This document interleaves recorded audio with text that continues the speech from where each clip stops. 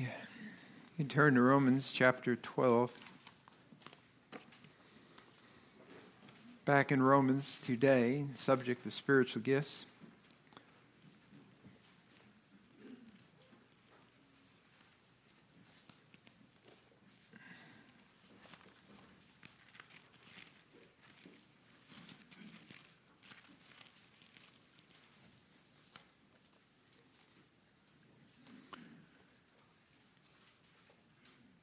So I'll start with a little story here. Two men were marooned on a tiny island. One man paced back and forth, worried. He was dreadfully frightened, while the other man sat back, whistling and sunning himself. So the first man said, "Aren't you afraid that we're going to die here?" "Nope," said the second man. "How can you be so sure?" the first man asked. "Well," he said, "I make $100,000 a month, and I tithe faithfully to my church. My pastor will find me."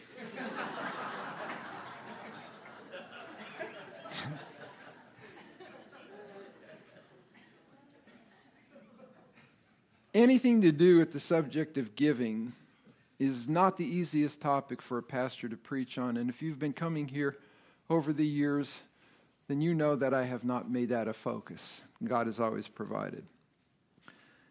But that said, the Bible does have a lot to say about money. Old Testament and New Testament. About using it wisely, about giving, about not giving as you should be giving, about accumulating wealth. What does it profit a man, Jesus said, if he gains the whole world and loses his own soul, or what will a man give in exchange for his soul? So Pastor Kent Hughes writes that wealth has its disadvantages. It is difficult to have it and not trust in it. And material possessions tend to focus one's thoughts and interests on this world alone, managing their money. It can enslave so that one becomes possessed by possessions, comforts, and recreations. And Jesus said the deceitfulness of wealth and the desire for other things come in and choke out the word of God. And that's in Mark chapter 4, verse 19. And in James chapter 4, James says, "Come now, you who say, today or tomorrow, we will go into such and such a city, spend a year there, buy and sell and make profit. Whereas you do not know what will happen tomorrow. For what is your life? It is even a vapor that appears for a little time and then vanishes away. Instead, you ought to say, if the Lord wills, we will live and do this or that." So now in Romans 12, we come to the subject of spiritual gifts and the gift of giving. And just let me say that as with some of the other gifts that are listed here, such as mercy, or the gift of exhortation, the gift of teaching, the fact that your spiritual gift may not be the gift of giving doesn't excuse you from giving. You may not have the gift of mercy, but you are commanded to show mercy. You may not have the gift of exhortation, but you are commanded to encourage, admonish, and exhort one another, and all the more as you see the day approaching. You may not have the gift of faith, but nevertheless, we need to exercise faith, trust in God. So every Christian has a responsibility to give of their income, whether or not they have the gift of giving, to support the Lord's work. Let's look in Romans chapter 12, verse 5. "So we, being many, are one body in Christ, and every one members of another, having then gifts differing according to the grace that is given to us." And 1 Corinthians 12 reminds us that it's the Holy Spirit who bestows those gifts. "Whether prophecy, let us prophesy according to the proportion of faith, or ministry," that's gift of serving, "let us wait on our ministering, or he that teacheth on teaching, or he that exhorts on exhortation." Let him exhort, is what he is saying. "He that giveth, let him do it with simplicity." Let's pray. Father, we thank you again that you have so ordained that your people should come together. Lord, on a day set apart to worship you, to hear from your word. And Father, I completely realize, that of myself I am not sufficient for this hour. I'm not sufficient to bring your word. I thank you, God, for the Spirit that you have given to me to help me better understand it so I can communicate some things to these people. And Lord, I thank you for each one who studies diligently the Word of God to see if those things are true that they hear preached. The spirit of discernment. Lord, we ask only that Jesus in this hour would receive the honor due his name, and that, Father, you would build up your people so that your people can do the work of the ministry and reach others for Jesus Christ. Father, we do pray in his name and ask it for his glory. Amen. So the gift of giving, you could read different definitions of it. I just put this one down. The special ability given by the Holy Spirit to certain Christians to use their material resources to meet genuine needs in the body of Christ in a generous and a cheerful manner. And those with the gift of giving have a proper view and use of temporal things. They hold them very lightly. And they have a proper view of the things that they possess in relation to other things. They know that life is a vapor, so they lay up treasures in heaven, where moth and rust doth not corrupt, where thieves cannot enter in and steal.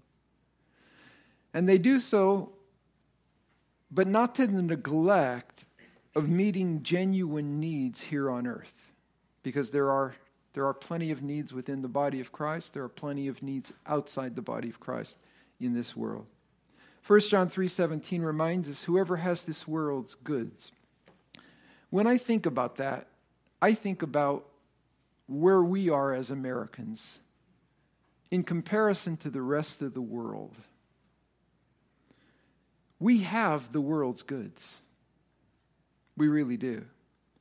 Whoever has the world's goods and sees his brothers have need and shuts up his bowels of compassion from him, he's not moved by their plight. How dwelleth the love of God in him? My little children, let us not love in word, neither in tongue, but in deed and in truth. In other words, put our faith into action, into practice. So in Romans chapter 12, Paul wrote here that the one who gives is to give with simplicity. He who gives with liberality, my translation says. Now, the word give there is a really simple Greek verb, and it means to share with. To share with. So you give something that you have. You're sharing it with someone else. It means to relinquish your ownership of that thing. You give it to somebody else. Some people hoard their wealth. Other people share their wealth. And the Bible says that those who have the gift of giving, they do it with simplicity. With simplicity. The Greek word there is aplotes, and it's the virtue of someone who is free from pretense and hypocrisy. Literally, it means single-minded, or as Thayer's Greek lexicon translates it, without folds, multiple folds, a single fold, referring to an undivided focus, without a secret or double agenda, a hidden agenda. Some people give because they have another agenda in mind. James Denny says, when they give, they do so because they see and feel the need and for no other reason. They have no ulterior motives. The word ulterior means lying behind what is evident. It's hidden. So if you have an ulterior motive, you're not revealing that to people. You're concealing that. But the people who give, they're single-minded. They're haplotes, givers. And they have a single eye. And this is an interesting thing, because in the Bible, both in the Old Testament and the New Testament, a single eye is an idiom for generosity. That's what it means to have a single eye. Luke 11:34, the light of the body is the eye. This is no mystical verse like some of the Eastern mystics quote it. The light of the body is the eye. Therefore, when thine eye is single, aplos, generous, the whole body is full of light. But when your eye is evil, the body is full of darkness. So when it comes to giving, we're to have a single eye, no duplicity, no hidden motive in our giving. The antonym of hoplos is diplus, double. That's what it means. In English, you get the word duplicity. 1 Timothy 5:7 says, let the elders that rule well be counted worthy of double, and this is just the simple use of the word, diplos as opposed to hoplos, double honor, especially those who labor in word and doctrine. That's a positive occurrence of the word. But Jesus condemned diplos givers, double-minded givers. In Matthew chapter 6, verses 1 through 4, Jesus said these words, take heed that you do not your alms before men, that you don't give before men to be seen of them. So there is the ulterior motive. They were giving to be seen of others. Otherwise, you have no reward of your Father who is in heaven. Therefore, when you do your alms, do not sound a trumpet before thee, as the hypocrites do in the synagogues and the streets. I mean, they would ring the shofar. They would blow the shofar. And we can't imagine somebody doing that. That they may have glory of men. Verily I say unto you, they have their reward. But when you do alms, or when you give, don't let your left hand know what your right hand is doing. I mean, don't even think about it. If you're moved, with the bowels of compassion to give, don't even think about it. You just give. Your right hand should know what your left is doing. That your alms may be in secret, given in secret. And the Father who sees in secret himself shall reward you openly. Now, there's nothing wrong with churches taking up an offering. We do that from time to time here. But we have an offering box in the back. So people come in and they just give in secret. And the only people who know what anybody in this church gives are the people who keep the books, who open the envelopes. And there's a couple of them and no more. I don't even know, and I don't care to know what people give. But let's give some examples of givers in the Bible. And the first would be one that you're already familiar with, and that was Barnabas. And that's in Acts chapter 4. And the Bible says in Acts chapter 4, because I have marked down here, Barnabas was a single-minded giver. He was a hoplos giver. Acts 4:34 says, neither was there any among them that lacked in the early church. For as many as were possessors of lands or houses sold them, and brought the prices of the things that were sold, and they laid them at the apostles' feet. And distribution was made unto every man according as he had a need. And Joses, who by the apostles was surnamed Barnabas, which is being interpreted the son of consolation, right? He had the gift of encouragement. But notice it says a Levite. Levites weren't supposed to possess lands, but he had lands. And he was in the country of Cyprus. And perhaps it was okay outside of Jerusalem or Israel to possess lands. We don't know how he got them. Maybe there was no restriction at that time. But nevertheless, being a Levite, he possessed lands. But look what it says in verse 37. Having sold it and brought the money, he laid it at the apostles' feet. And, the indication to me here is that he gave freely and he gave generously. So I say that perhaps Barnabas had the gift of giving as well as the gift of exhortation or encouragement. And I think that there is a definite link between those two gifts. Because when you give and you meet someone's need, you really do encourage them very much. And that's a good way to do it. On the other hand, Ananias and Sapphira, they were diplos givers.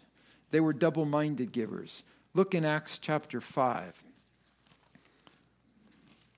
Acts chapter 5.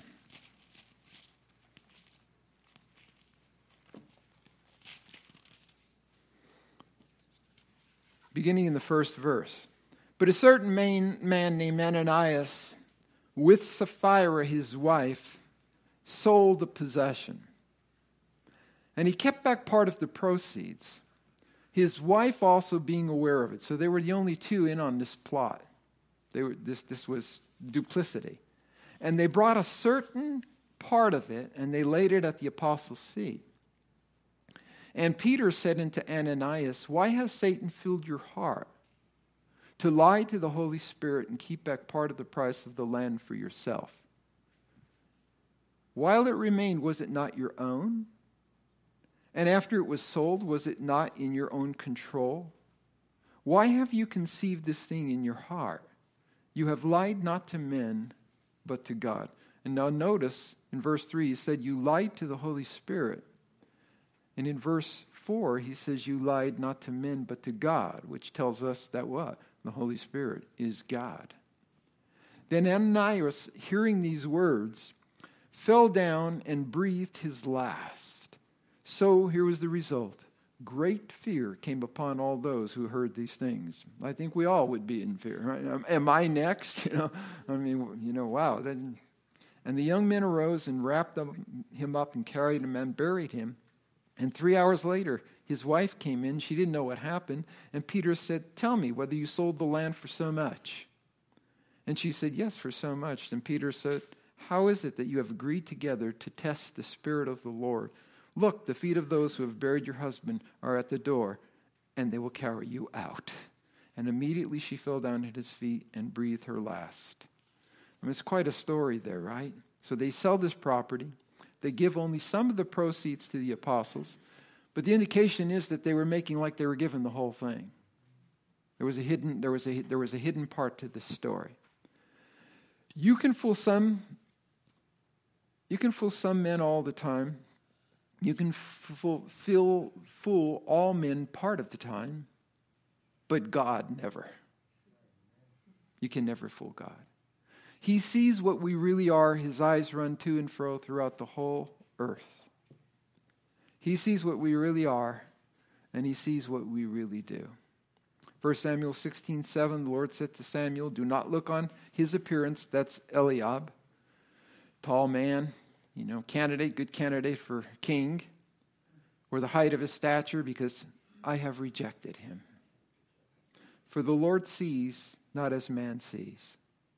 Man looks on the outward appearance, but the Lord looks on the heart. In the story we read, or we had in the bulletin, that Jesus was sitting by the treasury and people were putting their money in the treasury. And the rich were coming in, they were casting in much, and no doubt they were making a show of it.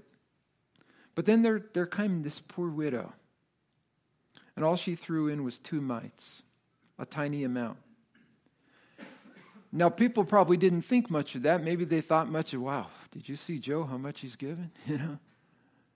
But this poor widow, just these 2 little mites, didn't amount to much. And probably nobody really took notice of that except Jesus, right? He said, I say unto you, this poor widow hath cast more in than all those that cast money into the treasury. For they all cast in of their abundance, but she, out of her want, her poverty. And then the striking part about that story is she cast in everything that she had. Her next meal. Even, it says, all of her living. She was brought to nothing, but she wasn't going to neglect this gift. She gave from her heart, and the Lord looks upon the heart. And to him, that gift was very costly. And that is the spirit of true giving. Giving when it may even hurt you to give. And look, we've all felt that tension, that struggle, right? Maybe, and I'm not talking about some preacher laying a guilt trip on you to give, but the Holy Spirit genuinely moving you at a particular time to give. And you really know that He does want you to part with something that may hurt you a bit to do it, but you kind of hold back. You struggle. And you sort of rationalize. But I got this bill coming up. I got this or that. So this woman had the spirit of true giving. She gave even when it hurt to give. And somebody said, when it comes to the pain of giving, it seems that most Christians have a very low threshold of pain. And that's probably true, right? I saw that a survey taken a couple of years ago among the 4 mainline denominations. They calculated that the average Christian in the 4 mainline denominations gave 2.8% of their income to the Lord. 2.8%. That's really not painful giving. So I just want to go through some general teachings on money or giving. And the gift of giving, I'll relate them to that. The passages I'm going to cite do not require much explanation for the purpose of this study. They speak for themselves. To say everything or to teach everything that the Bible would have to say on the subject of money would take a great deal of time, and you have to go through it very carefully. You have to make what I call dispensational distinctions. And what do I mean by that? Well, one example would be the law of the tithe. A lot of people preach tithing. Tithing was for Israel, never for the church. So you need to make the dispensational distinction and apply those kind of teachings correctly. That is not to say that we are not to give. The tithe in the Old Testament really was taxation, amounted to about 23.5%, not 10%. So it came to about 23.5%. The New Testament teaches not a specific amount, but liberality, as we read with the Macedonian churches, proportionately, generously, and we'll talk about that. So let's just look at the New Testament in a couple of verses in the New Testament, and we'll start with Matthew 5:42.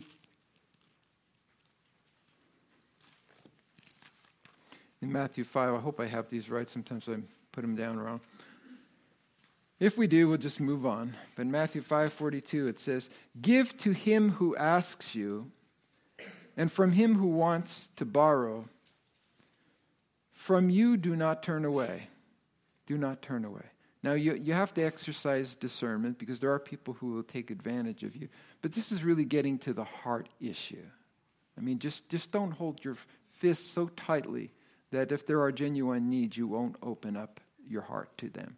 Or if somebody has a good reason to borrow something from you and you can do it, you're not going to possess that thing like it's your treasured possession and worry all about things like that. And then in Matthew chapter 6, verse 1, "Take heed that you do not do your charitable deeds before men to be seen by them, otherwise you have no reward from your Father in heaven." Now, what good is that? So then he goes on, he says, "Therefore, when you do a charitable deed, don't sound the trumpet like the hypocrites." He says, "I have their reward." And again, give in secret. That's the teaching. Don't let your right hand know what your left hand is doing. Verse 19, chapter 6. "Do not lay up for yourselves treasures on earth, where moth and rust doth destroy, and where thieves break in and steal." I quoted this before. "But lay up for yourselves treasures in heaven." Are we doing that? Are you doing that? "Where neither moth nor rust destroys, and where thieves do not break in and steal." And here's the really important part here. Verse 21, "For where your treasure is, there will your heart be also." So what are you treasuring this morning? What is the thing that really has hold of your heart? What are you treasuring more or above God and the things that would be done for His glory? Mark 12, we had that one in the bulletin, so I'll skip that one. Verses 41 through 44, that's the story of the poor widow. How about Luke 18? Luke 18, verse 18.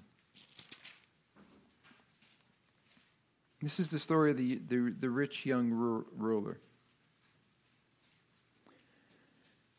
You know, he wanted to know what to do to inherit eternal life. Good teacher, he says in verse 18.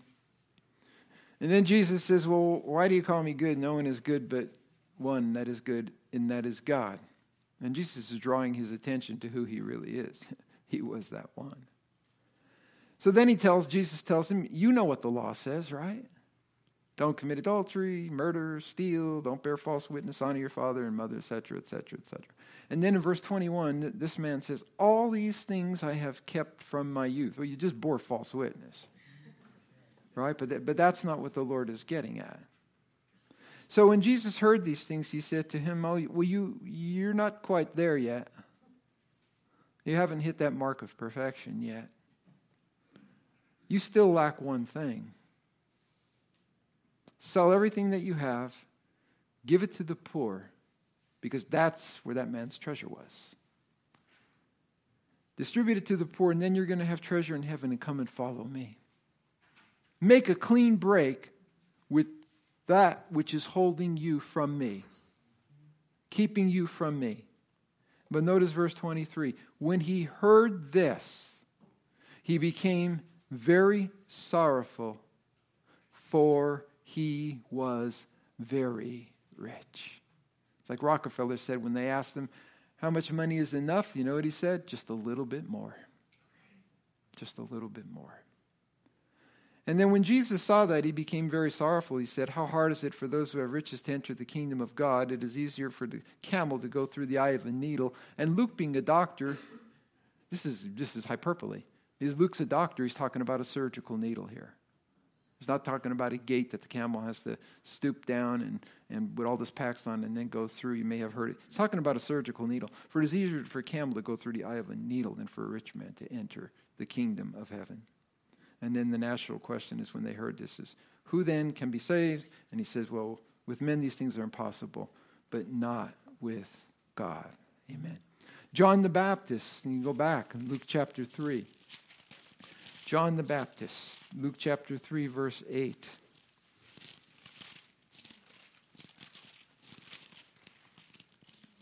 John the Baptist was a fiery preacher, right? Came out of the wilderness, it says in verse 2. He was preaching a baptism of repentance for the remission of sins, calling the nation to repentance.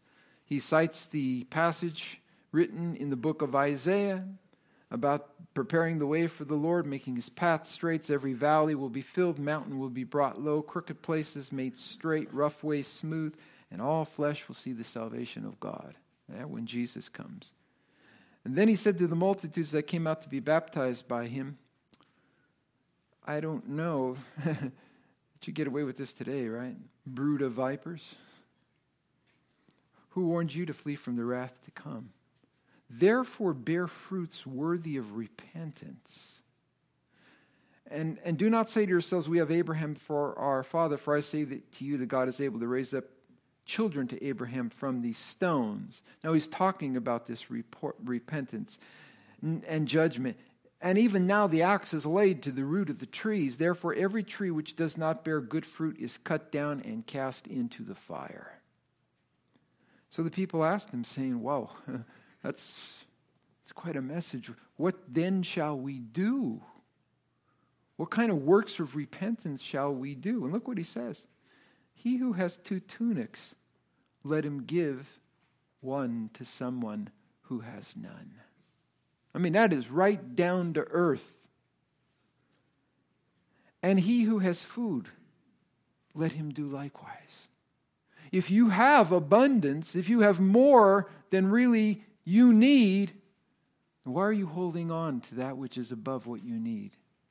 Give it to somebody who doesn't have anything, who doesn't have a coat to keep them warm, or doesn't have food so that they wouldn't go hungry. Paul in Acts chapter 20, verse 33. Look what he says. I have coveted no man's silver or gold or apparel. Well, I have to tell you, there are a lot of preachers who who claim the name of Christ, who covet people's silver or gold. I don't know if you saw the story this week, some Pentecostal preacher. They have him on YouTube now, video, and it's gone viral. Not the thing you want to go viral for, but he was ridiculing and berating his congregation because he asked for a designer watch at the first of the year, and they didn't give him this designer watch. And he was chastising them for this. And there are plenty of people, preachers, who fit into that category. They can't say they didn't covet silver or gold. Yes, you yourselves know that these hands have provided for my necessities. Paul was a worker, a gospel worker, and he was also a laborer, day laborer. For those who were with me, I have shown you in my way by laboring like this that you must support the weak, support those who can't. And remember the words of the Lord Jesus, who said it is more blessed to give than to receive. Now you can't find that quotation in the New Testament, but it's under inspiration here. So this is what Jesus said. 2 Corinthians 8, we'll look at that passage in a bit. 2 Corinthians 9 was the scripture reading about the generosity of the Macedonian churches, encouraging the Corinthians to give likewise. How about Ephesians chapter 4, verse 28? Ephesians 4:28, Paul says this, writing to the Ephesians.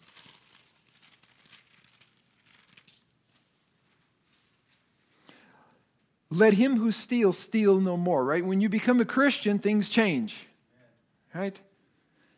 Let him who steals steal no more, but rather let him labor. Let him work, working with his own hands what is good. Why, Paul? So that he may have something to give to those who have a need. If you don't work and you're not a good steward of what the Lord has given to you, you don't have things to give to people. I remember, I took martial arts for years, and one of the things on our dojo wall, where we went to train was, it was a simple saying. It said, "Be strong so you can help others." And it was talking about just, strength, in physical strength, and just be strong of character or so forth. And the same is true of money. If you don't manage your money well, you don't have money to help people out with. 1 Timothy chapter 6, verse 10.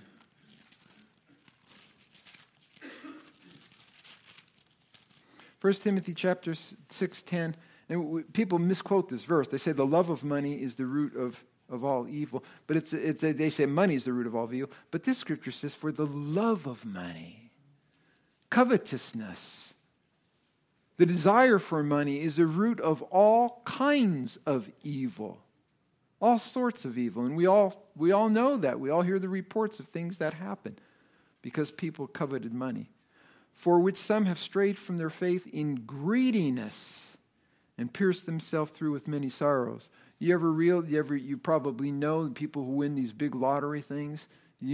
Typically what happens to them, they pierce themselves through with many sorrows. And then a lot of them say, I wish I never would have won that money. It's just brought sorrow and heartache into my life. So that's the story there. Verse 6, 1 Timothy verse 6.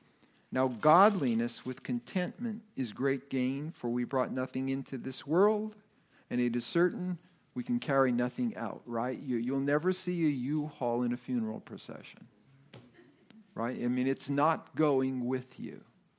The stuff you have accumulated in your garage is not going with you, or wherever it is. Have food and having food and clothing, with these shall we be content. I mean, that's the same echo of what Jesus taught, right? For those who desire to be rich fall into temptation and a snare, and into many foolish and harmful lusts, which drown men in destruction. So then it goes on, quote the verses that I just gave to you. All right, now look at 2 Corinthians 8, because this is the main focus, really, that I had put down on your notes. 2 Corinthians chapter 8.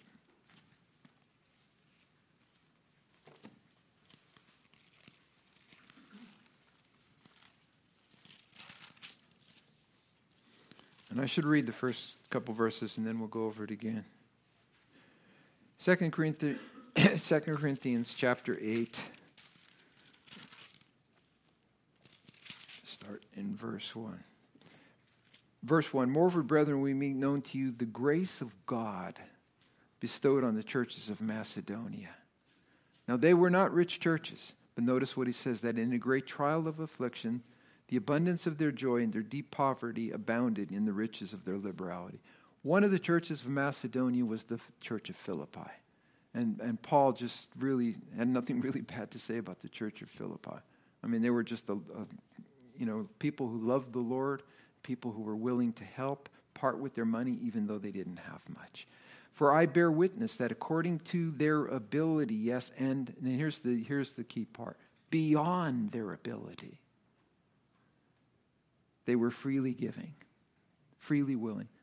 In other words, even if it hurt, they gave, imploring us with much urgency that we would receive the gift and the fellowship of ministering to the saints, and not only as we had hoped, but they first gave themselves to the Lord, and then to us by the will of God.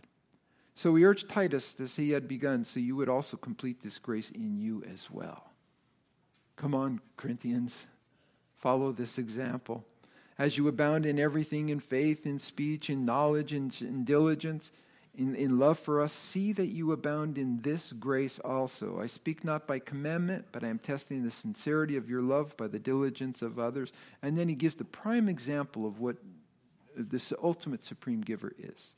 For you know the grace of our Lord Jesus Christ, that though he was rich, yet for your sakes he became poor, that you, through his poverty, his humiliation, his incarnation, his death on the cross, his not relinquishing or not holding on to the glories of heaven like a prize that he couldn't part with, but he came through his poverty, you might become rich.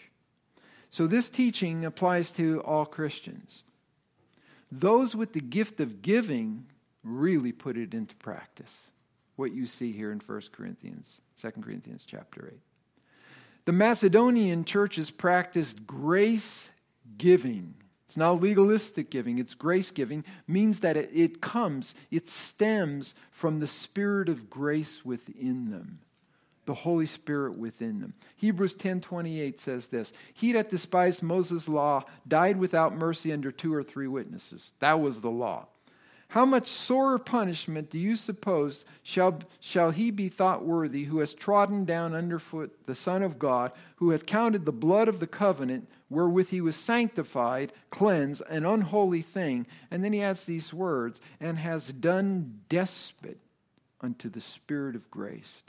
Mocked the Spirit of grace.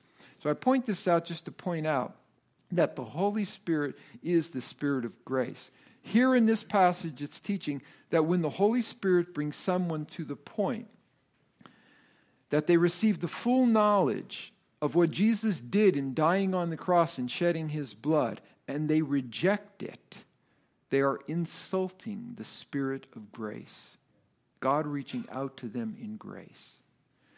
So in other words, they are renouncing the Spirit's work of conviction and the preaching of the gospel. Let me just give this little disclaimer. Not disclaimer, but statement. I have no tolerance for Christians of any kind who manipulate people to give money to their cause, because they are, in essence, rejecting the work of the Spirit of grace in the heart of God's people, and the glory which should go all to God, and not to some clever appeal, not to some high-pressured telethon, not some message of guilt or message of a promised tenfold blessing, which you hear all the time on the airways. Now, I know you don't because you don't watch them, but some people do. Prosperity preachers should be banned from the airways and thrown out of the churches. Every single one of them. They're a scourge on it. Joel Osteen included. He is a prosperity preacher. His dad was a prosperity preacher. he doesn't preach the gospel. You say, how do I know that? Because on Easter, one Sunday, he was doing a message, and he was being interviewed, actually, and they asked him about preaching on sin. And he said, I don't preach on sin, I don't preach on hell, and I don't preach on damnation. Well, how on earth can you preach the gospel? That's what he said. Those are negative things. People are beaten down by life. He says they want to come to church and they want to feel good. And they want to feel uplifted. And that's my message. So no talk of sin, no talk of damnation, no talk of hell. Just let them go to hell. But let them feel good about doing it. That's the message there. Those with the gift of giving are grace givers. It's the Spirit of grace working within them that prompts them to give. And therefore, grace giving is giving at times beyond the means to give. That's what he said. How in a great trial of affliction and the abundance of their joy and their deep poverty abounded to the riches of their liberalities were the churches of Macedonia. For to their power I bear record, yea, beyond their ability they were willing of themselves to freely give. Beyond their ability. The ESV translates it this way. For in a severe test of affliction. Now put yourself in the circumstance. For in a severe test of affliction, their abundance of joy and their extreme poverty overflowed in a wealth of generosity on their part. For they gave according to their means, as I can testify, beyond their means. And they gave of their own accord, no manipulation, begging us earnestly for the favor of taking part in the relief of the saints. Who does that? And this, not as we expected, but they gave themselves first to the Lord, and then by the will of God to us. A man with the gift of giving will extend himself to give to others in need. And that's what this is teaching. They gave beyond their availability. It hurt them to give. Not many people do that. John Wesley died with only a coat and a silver spoon as his earthly possessions. But in his life, it's estimated that he gave away $150,000, which today would be in the millions. His gift of evangelism was accompanied by the gift of giving. George Mueller's estate upon his death was $850. In the course of his life, in answer to prayer, he raised and gave away the equivalent of $129 million by today's standards. He gave it to orphans. He gave it for the printing of hundreds of thousands of Bibles, hundreds of thousands of gospel tracts, orphans, food for the orphanages, care for the orphans. His faith was accompanied by the gift of giving. How many of you have ever eaten Kraft cheese? You know, those little plastic cheese and those, in those little wrappers, that you throw on hamburgers, and they don't taste good until you get them on a hamburger, right? James O. Kraft started that company in around 1903 with a horse, a paddy wagon, and he would go to these places that made cheese, and then he would buy the cheese off them, and he'd go and he'd have a route, and he'd distribute the cheese. He was a very wealthy man. He became a very wealthy man. But he was a very, very generous man as well. Because right from the start, he says, I'm going to give 25% of all my profits to the Lord. That's what the Lord put upon his heart. But you know what he said in the latter part of his life? People would think, wow, what a foolish thing to do. He said, the only investment I ever made that paid consistent increasing dividends is the money I had given to the Lord. Now, if you put money in the stock market, it's up and down and so forth and so on, and you're hoping that over the course of time it's going to, end up at a certain plateau and you're going to be okay. But that's an uncertainty. He said, the only investment that I've ever made that paid consistent increasing dividends is the money that I had given to the Lord. Grace givers give themselves first to the Lord. People with the gift of giving They've given themselves to the Lord. They make themselves available for God to use to bless others. In other words, they are channels of blessing for the Lord. That's all they are. God owns the cattle on 1,000 hills, and He owns the hills too. And all that they do, all that the money that these people get who have the grace of giving, they just see it as coming from the Lord to others, and they're just the conduit. They're just the channel to bless other people with.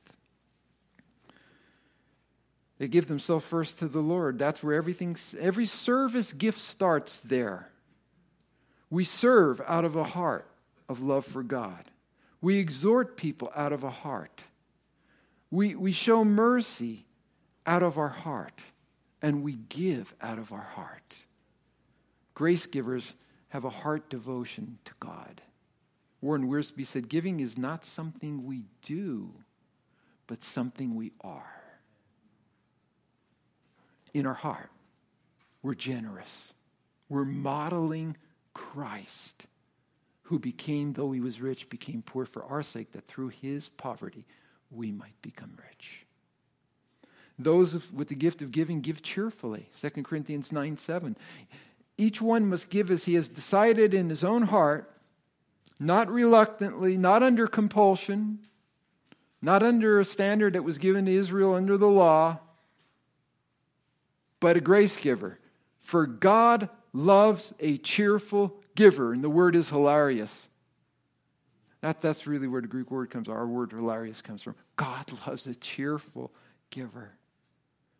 In other words, these people get deep joy in giving. Deep joy in giving. So we're going to conclude with some general observations on the gift of giving and some applications to get the people with, giving in general. Number one, people with the gift of giving see needs that others do not see. They see needs that others do not see. Other people sometimes will walk right by those needs. It's like the people with the gift of helps. I mean, they'll see an obstacle, and they'll pick it up, or somebody else will stumble, walk right by it, or leave it for somebody else to pick up. They'll see something that needs to be done, while other people will just ignore it. It's the people with the gift of helps. People with the gift of giving see needs. Number two, not only do they see those needs, they are eager to meet those needs. They have a zeal to relieve burdens or contribute to a worthy cause for the Lord.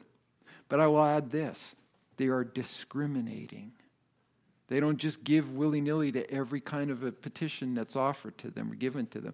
They have discernment, and we need to exercise discernment when it comes to our money. That's part of good stewardship. Number three, they do not have to be admonished or encouraged to give. You don't have to put pressure on them to give. Number four, they find great joy in giving. It's not a burden to them. As I said, they don't feel pressure to give, but they're ever ready to give. And I think for the most part that when they do, they buy good quality things for other people. They give. If they're going to give some material thing, it's not going to be a worn out shirt that they're passing on to somebody else. Churches, years ago, used to have what was called missionary barrels. You know what missionary barrels? All the junk you want to get rid of.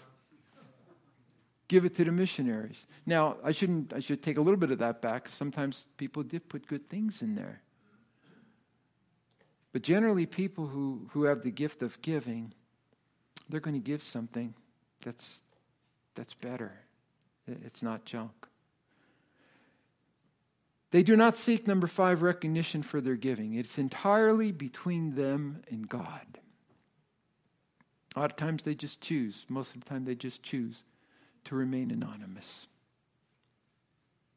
Number six, they are generally good financial stewards. I talked on this before. If you incur debt, it hinders your ability to give.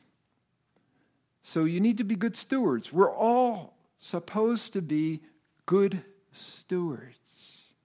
That's why I tell people, listen, if you don't have a budget, how on earth do you know where your money is going? How on earth do you know what you are wasting and what could be put to better use, and that you're meeting critical needs first before you go and buying something else? You young people, have a budget written down. If you need help with it, this fellow right over here will help you with it. Mark, right? He was an accountant. But Mark, right? You got to have a budget. This church has a budget. Our country has a budget, and it doesn't matter. We're trillions and trillions of dollars overspent in debt. We'll never get out of it, right? Republicans or Democrats, all they do is keep increasing the national debt. Sooner or later, got to pay for that. Deuteronomy 8:18. As I said, people with the gift of giving are generally good stewards of their money. They realize it comes from God. Deuteronomy 8:18 says, "But you will remember the Lord your God, for it is He who is giving you the power to make wealth." That was under the old covenant. But God was still telling them, if you got money to give, it's because I've blessed you, that He may confirm His covenant, which He swore to your fathers, as is this day. And then lastly, something I mentioned before, they're not looking for a material, earthly reward for their giving. That's not what it is all about them. Now, I'm going to close with a couple of things. God gives us money, right? You have money to some extent. Why does God give us money? Number one, God gives us money to provide for the needs of our family. God gives us money to provide for the needs of our family.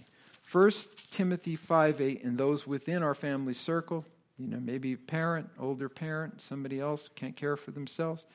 But in 1 Timothy 5:8, it says this: if anyone does not provide for his own family, especially those of his own household, mother, father, whatever, he has denied the faith and is worse than an unbeliever. So God gives us money to provide for the needs of our family. Secondly, God gives us money to meet the needs of others who are unable to meet them. They've gone through hard times. Let him who steals steal no more, but let him labor with his hands, doing that which is good, that he may have something to give to those who are in need. So God gives you money to take care of your family and those close to you. And He gives you money so that you can give outside your family to people who have need. That's what the Bible teaches. And then this one is I think a really good one. God gives us money so that we can make friends for eternity. Look with me in Luke chapter 16. Almost finished. Luke chapter 16. He said to His disciples, verse 1, there was a certain rich man who had a steward. An accusation was brought to him that he was wasting his goods. So he called him and said to him, "What is this I'm hearing about you? Give an account of your stewardship, for you can no longer be steward." Now this is the shrewd steward. Then the steward said within himself, "What am I going to do? For my master is taking away the stewardship from me. I can't dig. I'm too ashamed to beg, right? I don't want to work and I don't want to beg. I have resolved what to do, that when I put out of my stewardship, that they may receive me into their houses." So he called every one of his master's debtors to him and said to the first, "How much do you owe?" He said, 100 measures of oil. He said, "Take your bill, write it down quickly, make it 50. To another, "And how much do you owe?" So he said, 100 measures of wheat. And he said, "Take your bill and write 80. On and on. So the master commended the unjust steward because he had dealt shrewdly. Earthly wisdom. For the sons of this world are more shrewd in their generation than the sons of light. And I say unto you, make friends for yourselves by unrighteous mammon." That's money, right? There's nothing spiritual about it per se. "That when you fail, they may receive you into an everlasting home." Jesus means that just as the unrighteous steward used his master's money to make friends for himself so that they would receive him into his house, so we should use our master's money to make friends for ourselves in heaven. And maybe you don't think about it this way. But I thought about this. Think about the gift that you give that leads to the salvation of a soul. you have a friend in eternity. Long after you are gone and all your money is gone, you will have friends in heaven because of your support of the gospel here on earth. That's an incredible thought. And that's a little plug for our upcoming missions conference. Because at that time, we are going to take up a special offering. Maybe this year, not just for the speaker, but perhaps we'll get more than we expect, and we'll be able to send our missionaries an unexpected gift or put it toward a gospel project so that we all collectively can make friends for eternity. You imagine that? Going to heaven and meeting people. Meeting people, of course, you never met them on earth, but because you supported the gospel, they got saved.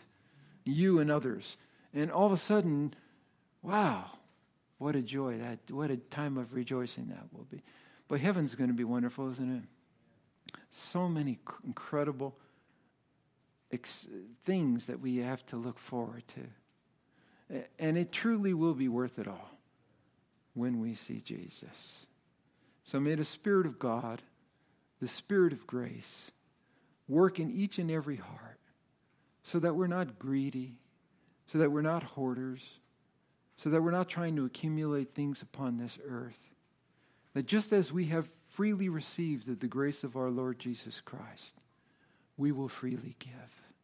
And that may mean give of our material means so that people could come to know the grace of God. Thank God for his unspeakable gift. And thank God for those with the gift of giving, who give not to be seen of men, but to store up treasures in heaven. Lord, thank you for this time. Bless the words that I have spoken, Father, today, to our encouragement, to our admonition, to our instruction. In Jesus' name I pray.